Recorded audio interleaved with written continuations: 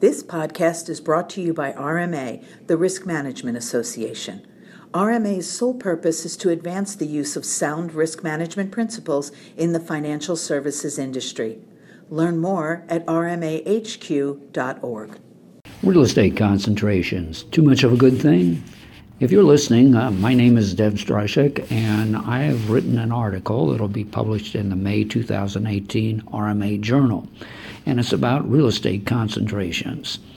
Probably don't realize it, but back in 1955, C&I lending was 40% of the loan portfolio, real estate only 25%. But something funny happened on the way to the bank in 1985, and that was real estate lending started passing by commercial and industrial lending. So that by today, well, by 2015 anyway, real estate now comprises 50% of the loan portfolio of a bank compared to C&I lending at only 25%. To make it even more exciting, it's not just in the loan portfolio.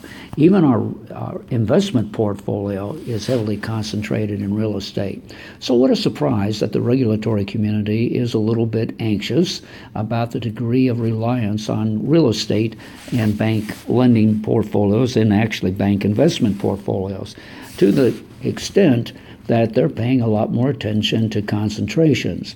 In general, concentration is that old saw about putting all of your eggs in one basket. In this case, the worry is a big real estate egg in that basket. If you break it down a little bit further, pardon my apologies to Humpty Dumpty, you're going to find that the secondary worry is that some of the real estate concentration is in construction. And of course, the drawback to construction is the thing isn't done yet, isn't built yet.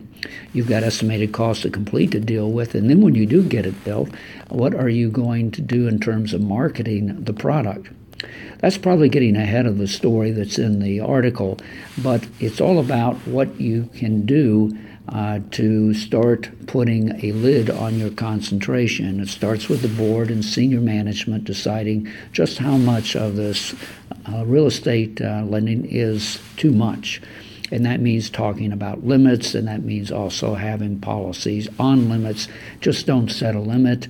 You've got to decide when it is time for the line to come in and set some kind of action plan in place to avoid going over the limit. And breaching the limit solutions should not include raising the limit. Anyway, you have an opportunity to read more about real estate concentrations. And I'll just warn you right now that it's going to take a lot more data slicing and dicing. Taking your loan information, your collateral information, developer concentrations and risk ratings, and really taking a hard look at it. The first step is how much is too much, though.